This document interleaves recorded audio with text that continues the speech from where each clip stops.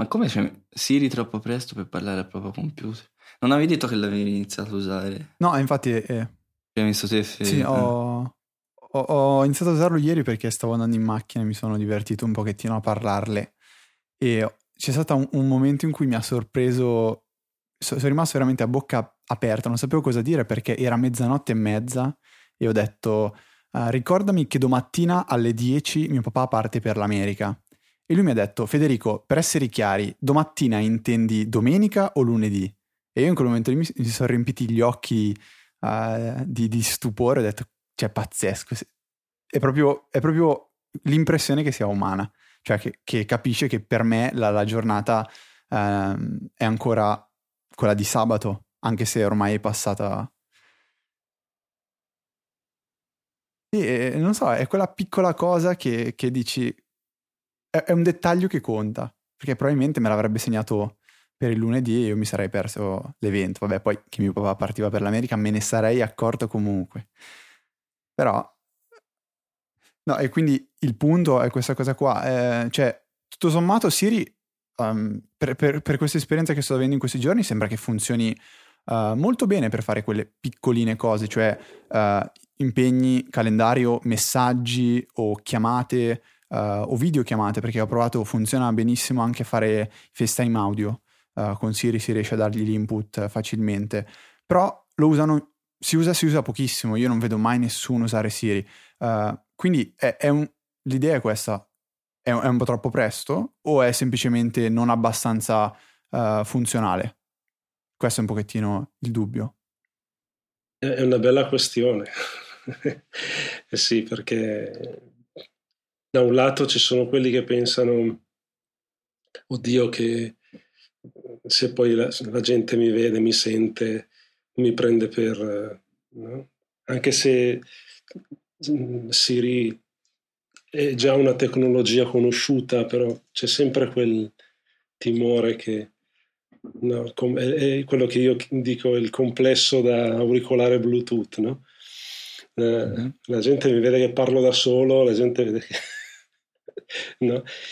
E, no, quello, e poi appunto c'è sempre non so, forse l'incertezza,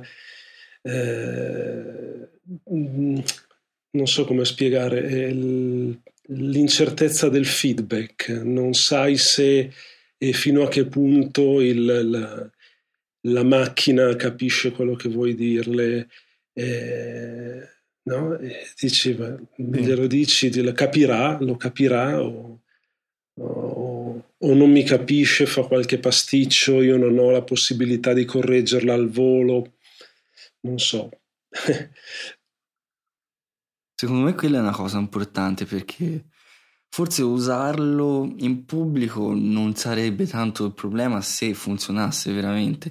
Invece usarlo in pubblico, magari provare, anche se è una cosa veloce, e poi ti fallisce e ti chiede di cambiare questo e di modificare questo e poi cerca su Google e poi forse no, comincia a diventare una cosa un po' Sì, troppo pesante. Invece se magari riesci a dire qualcosa sì, velocemente sì. è più passabile. Poi appunto c'è sempre quella considerazione da fare sui tempi di reazione. Credo che ci sia un limite oltre il quale uno dice vabbè dai, lo faccio a mano o faccio prima no? A schiacciare un bottone, a spostare a spazzare sull'iPhone, a dare il comando in un'altra maniera, no? Come dire, se oltre a un certo limite di tempo dici ok, ma faccio prima a un certo punto quello che è iniziato come una comodità, perché tu dici gli do il comando senza mani, no? E dopo ti ritrovi con l'interfaccia che capisce o non capisce, tu glielo devi rispiegare se la cosa avviene al volo e tutto viene registrato poi correttamente, dici ok, è è un bel passo avanti. Se poi invece l'interfaccia non è sufficientemente complessa, non riesce a starti dietro letteralmente, uno comincia a dire vabbè dai, senti, non so, prendo il telefono in mano, schiaccio 2 bottoni, entro e lo faccio direttamente, e lo faccio prima. Per quello questo tipo di tecnologia secondo me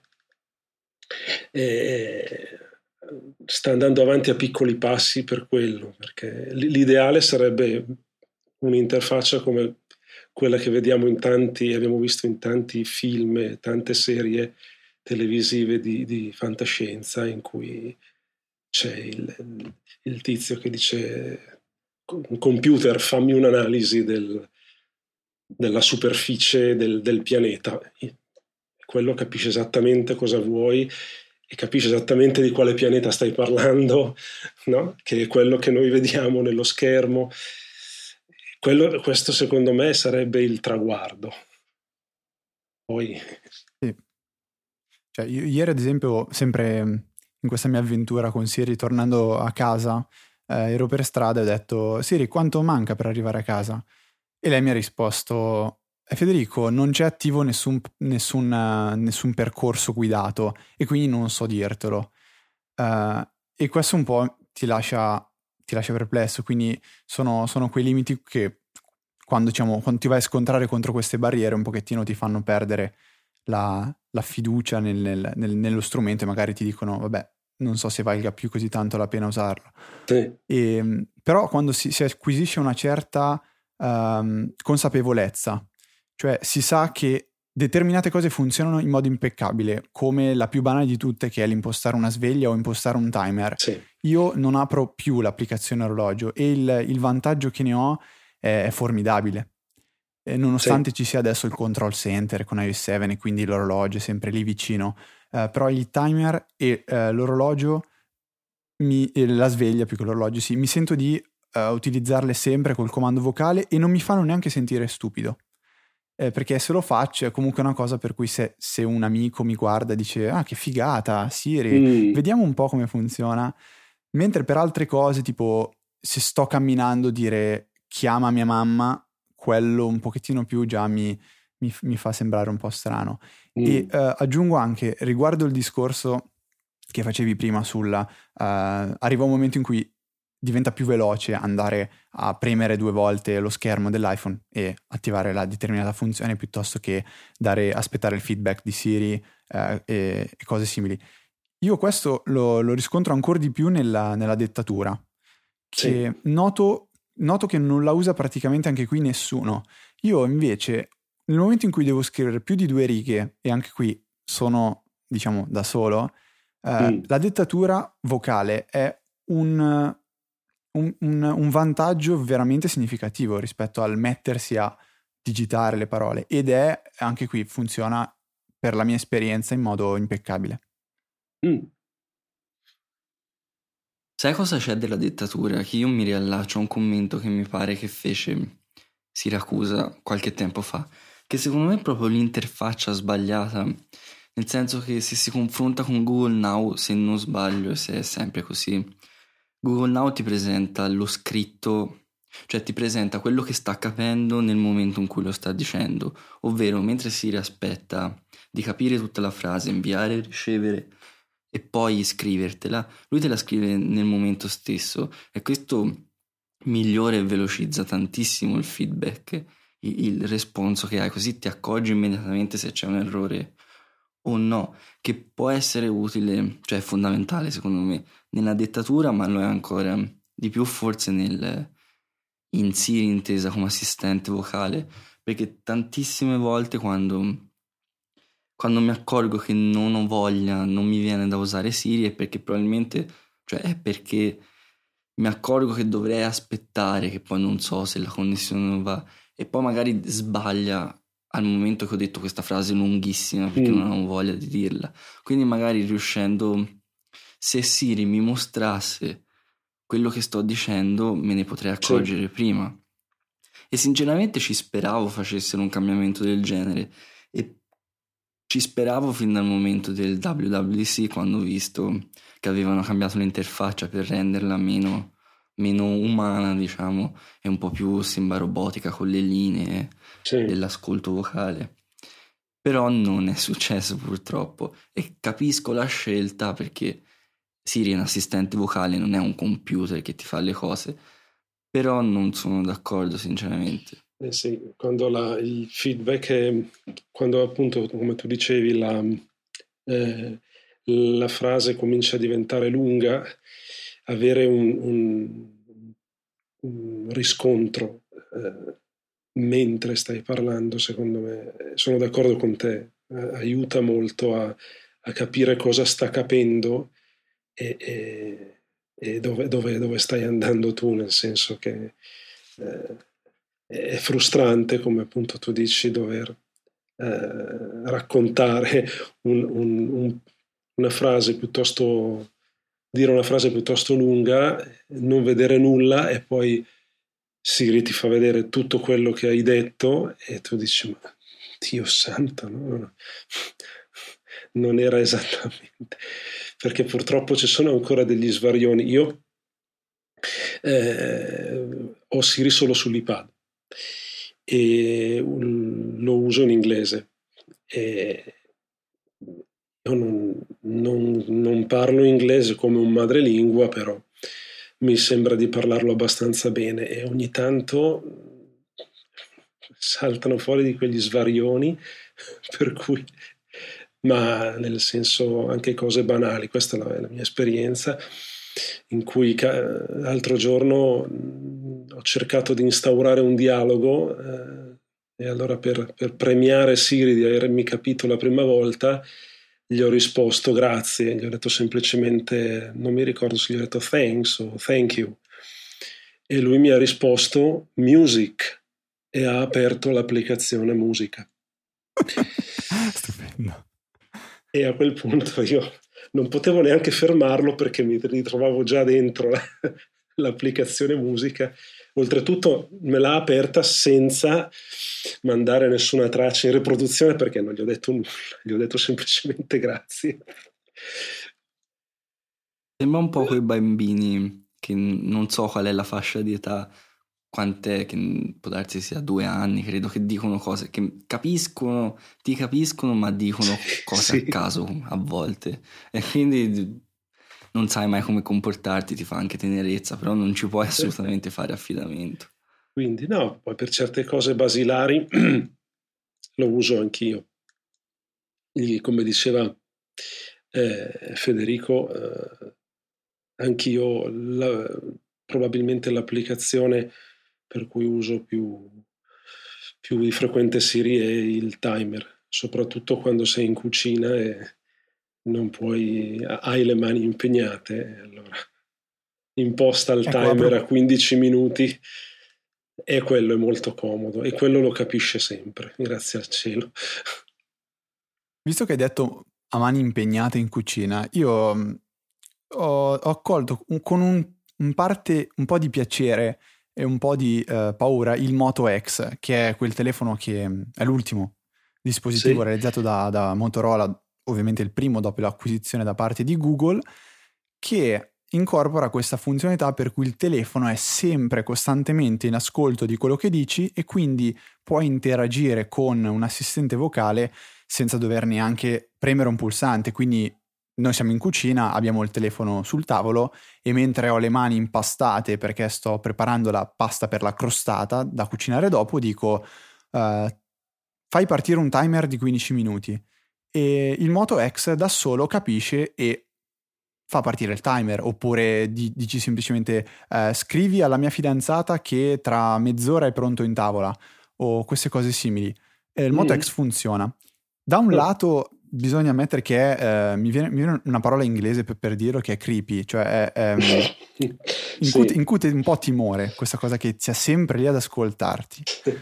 Però dall'altro penso che sia un passo nella direzione giusta, perché uso un termine che piace tantissimo a noi, che è frictionless, cioè rende questa interazione molto più semplice. Sì. Diciamo che se non l'avesse fatto Google magari sarebbe anche un po' meno inquietante. E quindi questo, adesso tornando nella parte nostra, vabbè, niente.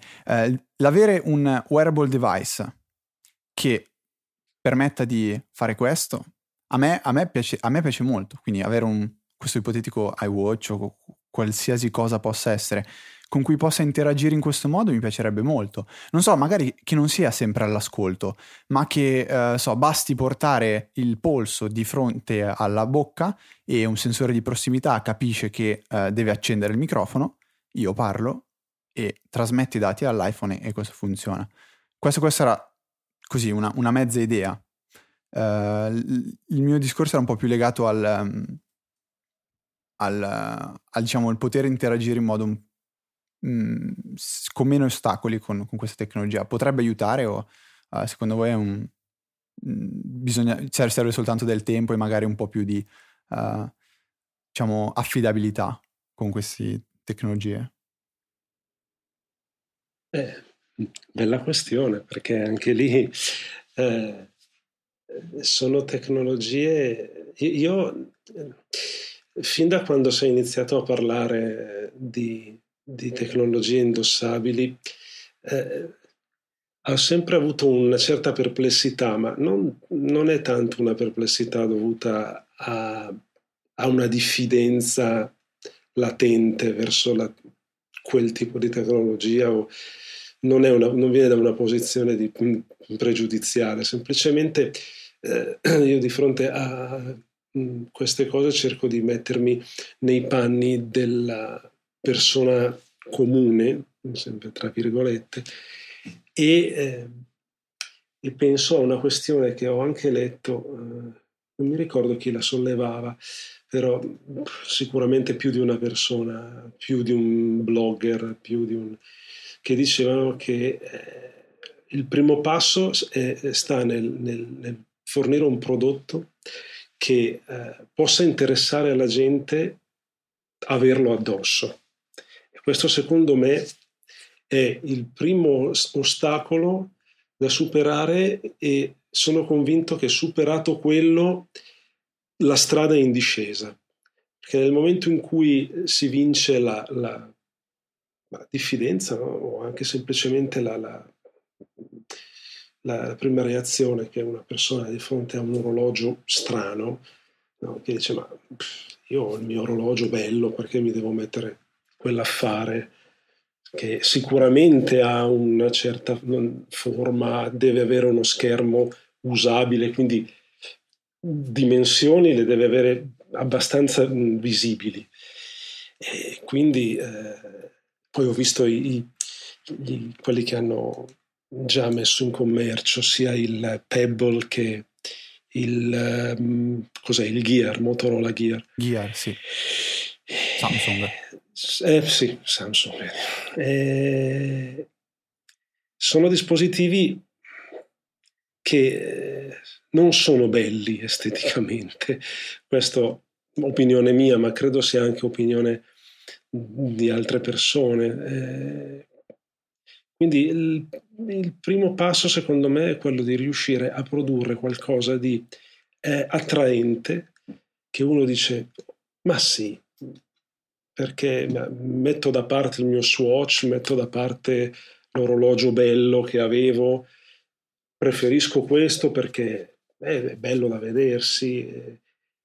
Il discorso estetico, per superficiale che sia, è il punto d'ingresso. Poi da lì il dispositivo è utile.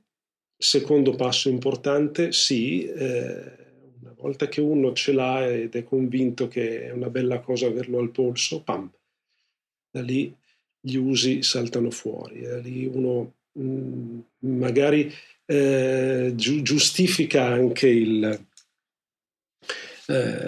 l'uso, che potrebbe sembrare superficiale al principio, però una volta che tu hai addosso il gadget bello, sì, lo usiamo anche per cose che normalmente io le avrei fatte anche in un altro modo, ma no, lo usiamo anche per dirgli, come tu dicevi, no, se ha questa funzione che ti ascolta ogni volta che gli parli avvicinando il polso.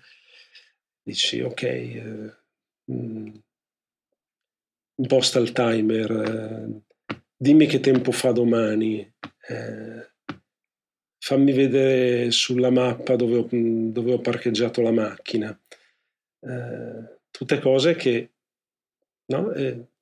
Mi spiace fare un panegirico, però credo che il discorso che voglio fare si capisca, no? Sì. Che una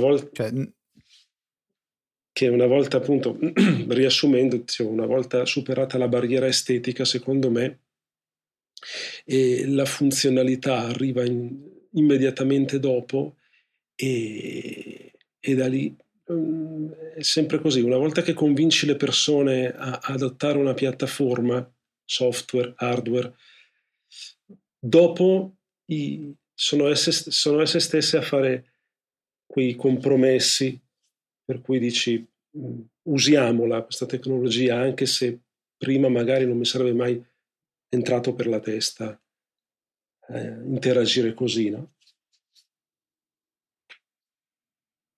Quello è il punto della bellezza e dell'estetica, secondo me è importante, però è un po' sopravvalutato sinceramente. Io sono uno di quelli che non porterebbe probabilmente mai un'app perché lo trova brutto, anche se utile. Perché per trovare degli esempi abbastanza recenti, l'iPhone non ha dovuto trovare il problema di farlo indossare, diciamo, dalla gente perché tutti avevano un cellulare. L'iPad sì, ad esempio. Io mi ricordo i primi tempi che avevo l'iPad, che lo comprai subito, era non poco, molto imbarazzante tirarlo fuori e usarlo in pubblico, oltre per le domande varie che ti facevano. E anche l'iPhone, comunque, ricordo di un tempo in cui si puntava, diciamo, alla miniaturizzazione dei cellulari. Più piccoli erano, più sottili erano e meglio erano, e nessuno voleva portarsi dietro questi telecomandi. Io ricordo ad esempio quelli che faceva la 3 appena entrò nel mercato italiano, che aveva questi telefoni giganteschi che venivano derisi da tanti, e invece ora la concezione del telefono, o perlomeno quello che si chiama un telefono, è completamente opposta, perché più lo schermo è grande addirittura è migliore e più vende. E ci sono i tantissimi Samsung da 43 pollici che la gente si porta a giro, che sono una dimostrazione. Quindi se c'è secondo me un minimo di funzioni che giustificano l'utilizzo, il problema del portarselo dietro e dell'averlo dietro non è un problema. Può esserlo magari nelle prime settimane, le prime persone che ce l'hanno, ma poi scompare. Certo che il problema invece di trovare un numero sufficiente di motivi, di cose da far fare a questo dispositivo è fondamentale, e siamo molto lontani da risolverlo. Sì, perché comunque per il momento si rischia la sovrapposizione con funzioni che hanno già gli smartphone, e che ritorniamo al discorso che si faceva prima con Siri.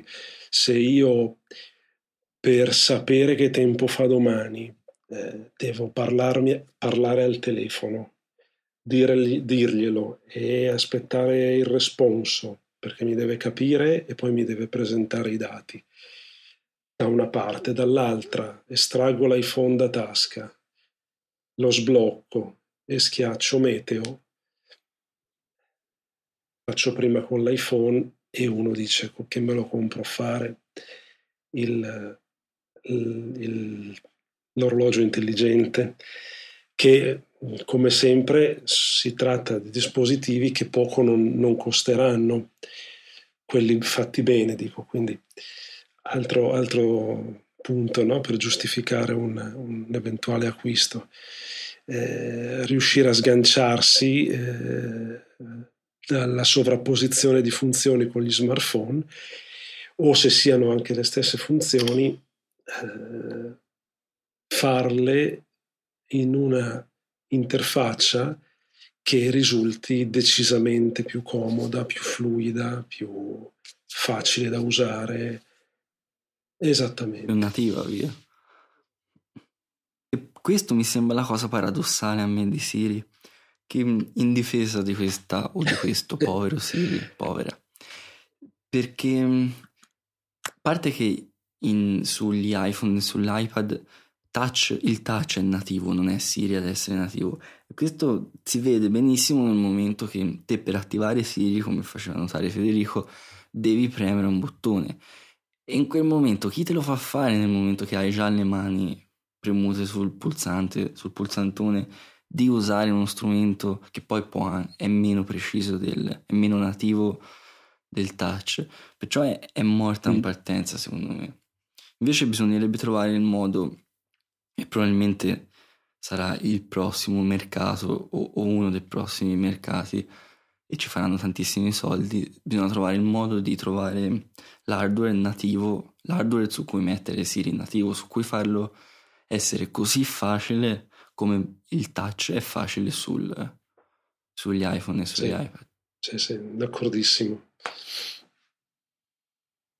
Che non ho risposte sinceramente, perché se ne avessi a questo punto mi sarei fatto comprare se me dessero il compito da svolgere, creare una lista di funzioni per l'iWatch del futuro, io onestamente non saprei da che parte iniziare.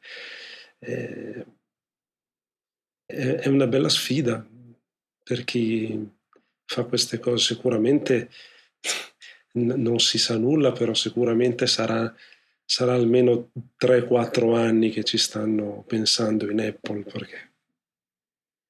perché conoscendo la storia di quell'azienda è molto probabile che queste problematiche le stiano affrontando già da un bel pezzo, e se non hanno tirato fuori ancora nulla,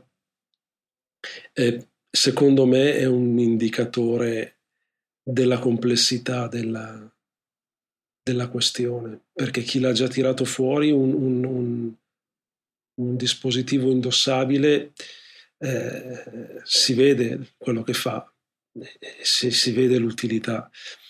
Da un lato abbiamo dispositivi estremamente che cercano di fare il meglio possibile una funzione sola, che sono i vari braccialetti per il fitness, e dall'altra i primi tentativi di dispositivo multifunzione come lo smartwatch. Sono tentativi, sono gadget che magari qualche nerd è interessato ad avere così per avere il gingillo, ma io qual è la soluzione definitiva? Bravo. Una bella Moleskine da tenere in tasca sempre con sé. Bravo. Giusto? No, allora, perché volevo tirare in ballo questa questione, sì. Perché ormai 2 settimane fa circa compare un post su un blog chiamato il Mac Minimalista, che come ben sappiamo è tenuto da Diego, sì. E Diego hai scritto un articolo che si chiama Analogico e Digitale, in cui dici tu un po' che cosa hai scritto in questo post, ricordacelo così. Sì, in pratica io avevo letto un commento del povero, perché ora lo tiro in causa e sembra lui il cattivo, Gianfranco Lanzio, che parlava dell'analogics call o qualcosa del genere, insomma il richiamo dell'analogico, il richiamo della Moleskine come si pronuncia, e di tutte le cose tipo carta e penna o diciamo pre-iPhone, ecco, così si chiarisce. E io, un po' esagerando come faccio spesso, ho cercato di mettere in evidenza sia lati positivi che solo lati negativi cioè lati positivi del digitale e i lati negativi dell'analogico. E ho detto che magari l'analogico, cioè carta e penna, non ha la sincronizzazione, non ha la possibilità di condividere le cose o di modificarle in certi modi, o tutte quelle funzioni tipo promemoria, che sveglia. E essenzialmente quello volevo dire, e non l'ho fatto capire chiaramente, credo, che si tende un po' a romanticizzare troppo secondo me l'analogico, che sì, può essere una delle cose utili, cioè può tornare utile a certe persone, però non c'è qualcosa di intrinseco per cui è migliore del digitale, e ovviamente vale lo stesso al contrario. E questa cosa che volevo far capire l'ha fatta capire bene Riccardo nel suo articolo di risposta. Io quando lo leggevo, l'articolo di risposta di Riccardo che si chiama L'analogico e il digitale e i confronti a tutti i costi, in cui analizzi un po', Riccardo, quello che ha scritto Diego e punto per punto, quasi punto per punto. Mi ha smontato. A me è piaciuto tantissimo leggere questo articolo. Guarda, non leggevo un articolo così bello da veramente parecchio tempo, perché mi ritrovavo sia in Diego e sia in te, perché io sono un po' fissato con l'idea del digitalizzare tutto. Lo sono stato fissato per parecchio tempo, e l'esempio più eclatante, diciamo, è che per un periodo di tempo l'anno scorso ho iniziato a dire: bene, in università vengo con l'iPad e basta, prendo appunti solo con l'iPad, mi porto o il pennino o col dito su Evernote o Pen Ultimate, faccio tutto lì.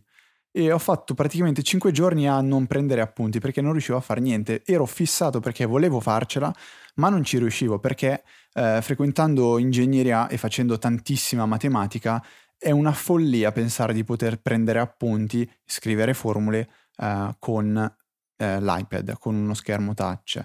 E questo mio tentativo di estremizzare il digitale ed essere migliore rispetto all'analogico, perché è sempre con me, perché non pesa, perché è sincronizzato, perché posso modificarlo quando voglio, mi ha portato a perdermi una settimana di appunti in questo caso.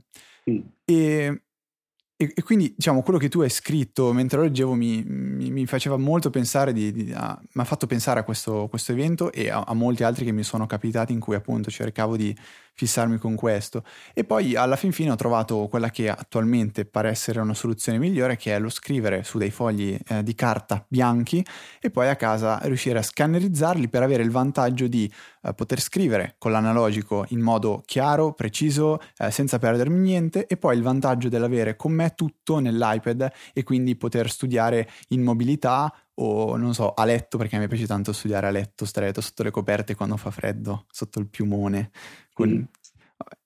E volevo chiederti, c'è qualcosa che vuoi riprendere magari di questo articolo? Qualcosa che vorresti risottolineare, così anche chi ci ascolterà potrà capire un po' meglio, oltre a leggere l'articolo ovviamente?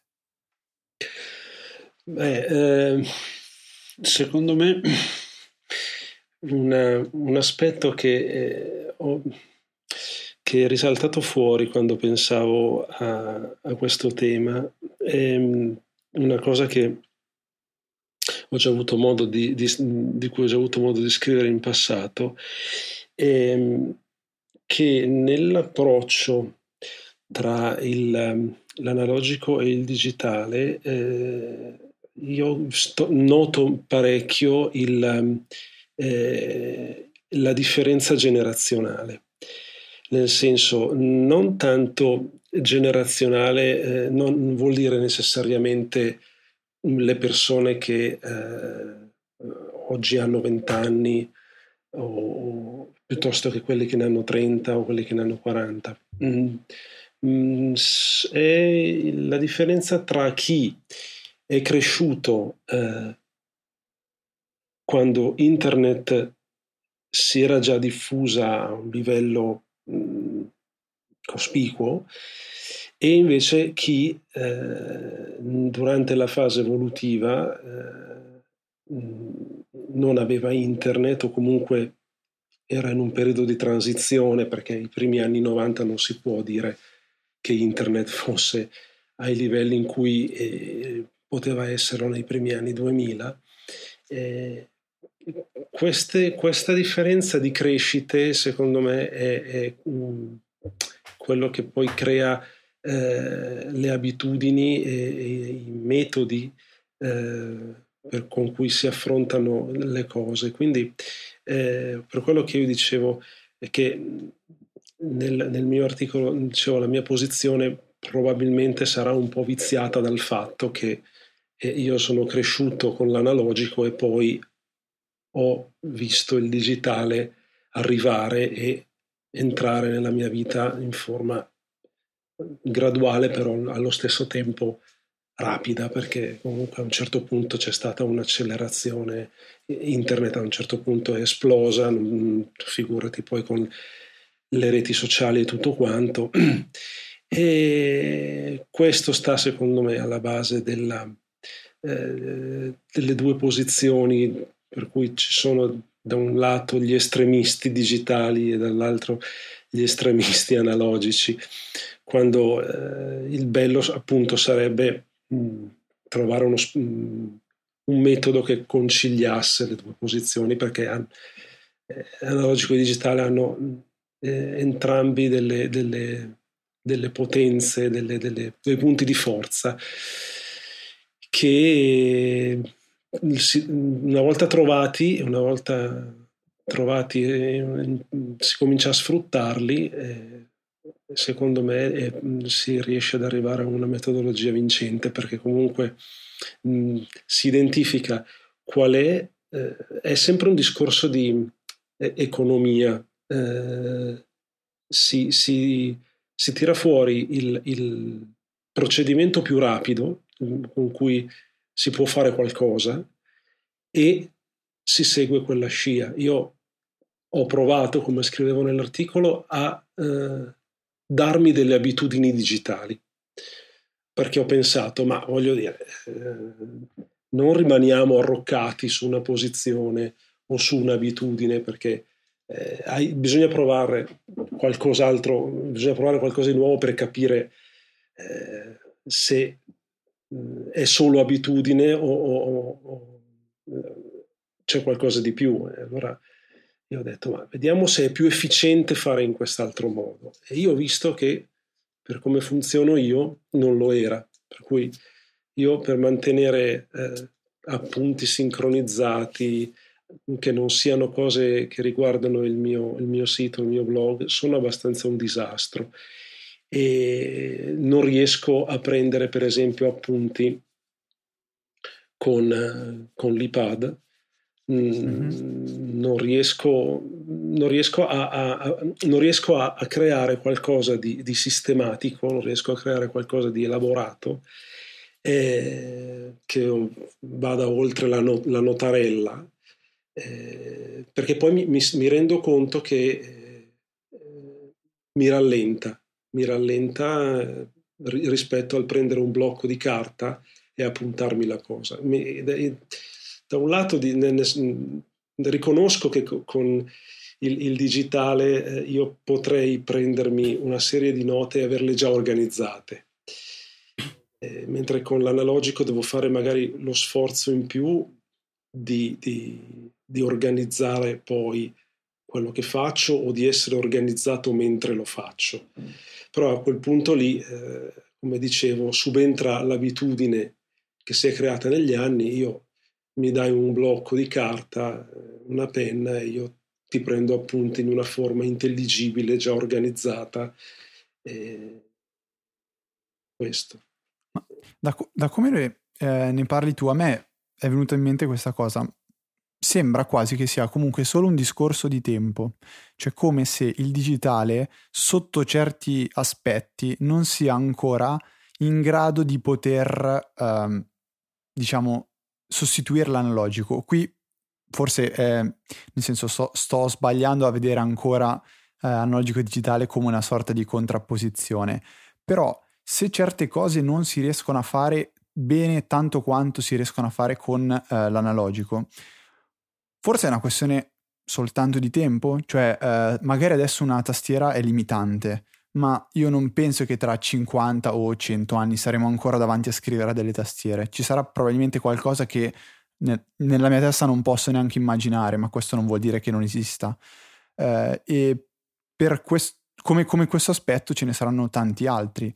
Quindi tu diciamo che hai questa visione di insieme che è influenzata molto anche dal contesto in cui tu sei cresciuto e il fatto che sei riuscito anche a crescere appunto insieme al crescere della tecnologia, mentre magari non so, io e Diego o ancora di più ragazzi adesso di 13 anni o magari ragazzi che tra 10 anni avranno 13 anni, saranno cresciuti già immersi nel digitale, quindi riusciranno ad avere una visione un po' meno ampia. Oppure magari ho colto io male No, il tuo pensiero.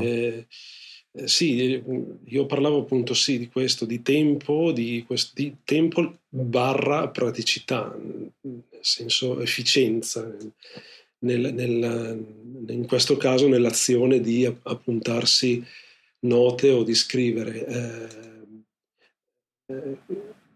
Infatti la differenza io la vedo, come tu facevi l'esempio appunto di ragazzi che ora hanno 20 o anche 15 anni. Io per esempio vedo come i teenager di adesso scrivono sia su tablet che su smartphone che sui computer, scrivono, digitano a una velocità allucinante per me. Quindi loro, per esempio, essendo cresciuti con questi strumenti in mano, in quello sono sicuramente più efficienti, a mio parere, che probabilmente se dovessero scrivere le stesse cose su un'agenda, su un foglio di carta o su un block notice, perché li vedo scambiarsi messaggi, li vedo scrivere, cercare cose sui tablet, sui portatili e digitano a una velocità. Io non sono lento nello scrivere a macchina, ma loro sono dei fulmini. Quindi da quel lato lì il loro digitare batte il mio scrivere, e quindi in quel senso sicuramente per loro è molto più efficiente Comunque, se ti fa piacere nel vedere i più giovani di me, che non sono vecchio perciò ce ne pochi comunque, e penso le stesse identiche cose, cioè non penso di essere uno che scrive lento, che scrivo decentemente anche se non veloce, ma sono impressionanti. È impressionante quello che riescono a fare con le tastiere digitali, diciamo, con le tastiere touch. Sì. E comunque un punto, e qui sembra che vada contrario a quello che dico, però è importante secondo me, un punto che è intrinseco, diciamo, a favore del carta e penna rispetto al digitale, è che mentre il digitale ha più modi di interazione, ovvero te al portatile puoi fare, è perfetto per certe cose, che so, Photoshop, per disegnare perché ha un mouse e una tastiera, oppure è perfetto per scrivere velocemente testi più o meno più lunghi, oppure il touch è più utile per fare cose che sono più di toccare e modellare cose o meno precise ma più veloci magari, oppure Siri è utile per cose super veloci, tipo impostare un timer o una sveglia, ma meno per altre. Invece ad esempio anche l'iPad per disegnare può essere utile. Invece il carta e penna è talmente basilare ed è abbastanza preciso e veloce che ti permette di fare più o meno tutto e a una velocità notevole.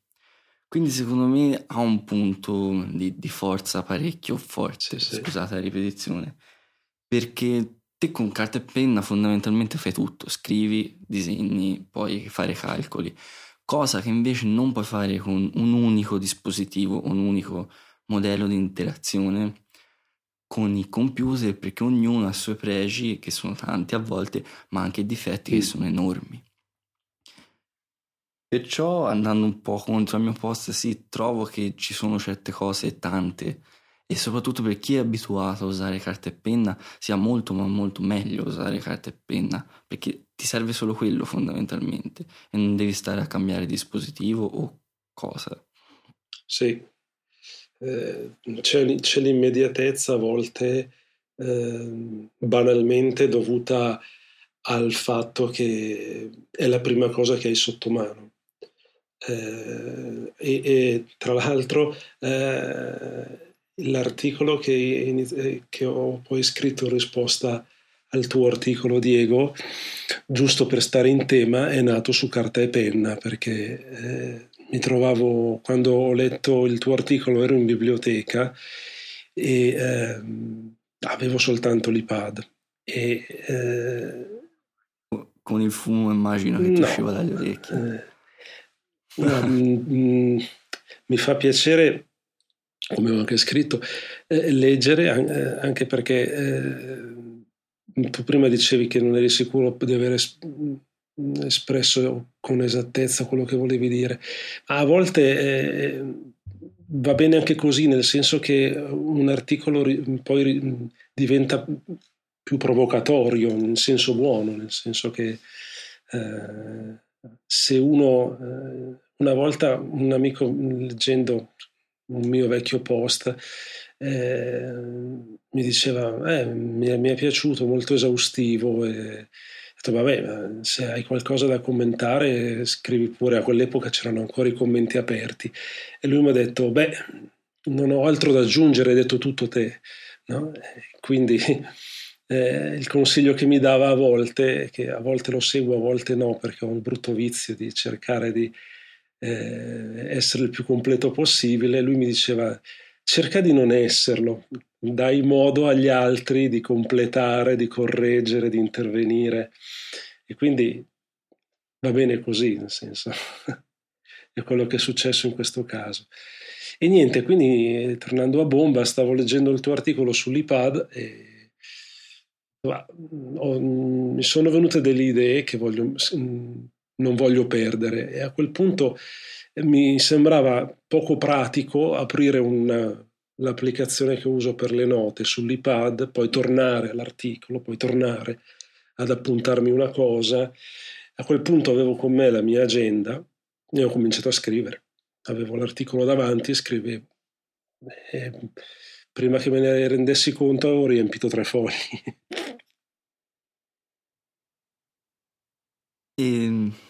No, è perfetto così. Credo che gli estremismi siano abbastanza inutili, perché uno si punta su una posizione e poi ci perde e basta, via così. Infatti ci pensavo l'altro giorno, sempre leggendo il tuo articolo, e stavo pensando, volevo scrivere insomma, Sì. ridefinire meglio quello che volevo dire, e l'ho scritto su un post-it con la carta e penna, bruttissime e tanto odiate da me. E vabbè, l'ultima cosa che volevo chiederti, e sono una curiosità a questo, è che mi ha un po' turbato, ma non per te, per la cosa generale, è perché ti sei sentito in dovere di scrivere a inizio post, ora non ricordo esattamente cosa ci hai messo, ma tipo leggo con piacere il blog di Diego, però non ho trovato per niente, facciamo giusto questo articolo e lo correggo, però dico già da prima che come premessa che mi piace. A me è sembrato un po' strano, perché mi dispiace via un po' essere in un mondo in cui dobbiamo fare questo tipo di premesse, perché mi sembra che la discussione, soprattutto la discussione con due punti di vista così differenti, almeno in apparenza, sia una delle cose più utili che si possano avere nella vita, perché ti permettono di crescere di più, anche se al momento magari non hai una reazione istintiva e ti tendi a chiudere su te stesso. Abbiamo fatto strano, perché ce l'hai messo fondamentalmente? Perché avevi paura di questa, magari non mia ma anche di altri, reazioni? Probabilmente sono strascichi di situazioni che ho vissuto in passato, e sicuramente la premessa che ho fatto non l'ho fatta, non pensavo a te, nel senso non ho messo le mani avanti esclusivamente nei tuoi confronti perché pensavo o volevo mettere le mani avanti per dire non voglio che dall'altra parte mi fraintenda, si arrabbi, no, non ho pensato a quello. Ho semmai pensato che altri potessero fraintendere, no? Sicuramente non tu, perché abbiamo già avuto degli scambi di opinioni quando su argomenti in cui non eravamo completamente d'accordo, e c'è sempre stata molta apertura e intelligenza, quindi non ero assolutamente preoccupato che tu Diego potessi rimanerci male, però purtroppo in passato è successo che di aver scritto delle cose e di aver ricevuto commenti in privato che non erano neanche da parte dell'interessato, ma erano evidentemente da parte di suoi fan, che me ne hanno un po' dette di tutti i colori.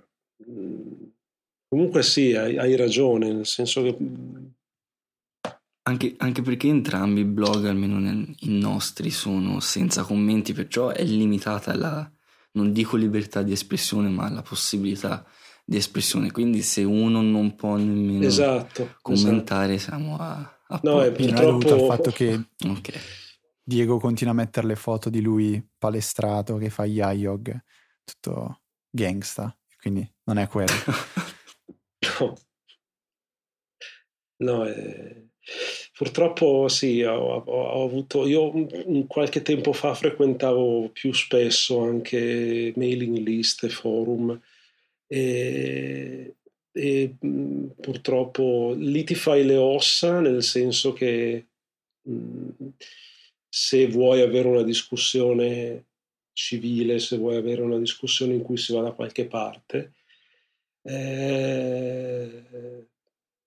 qualsiasi cosa, su qualsiasi cosa si interveniva, c'era qualcuno, tu credevi di avere scritto un intervento chiaro,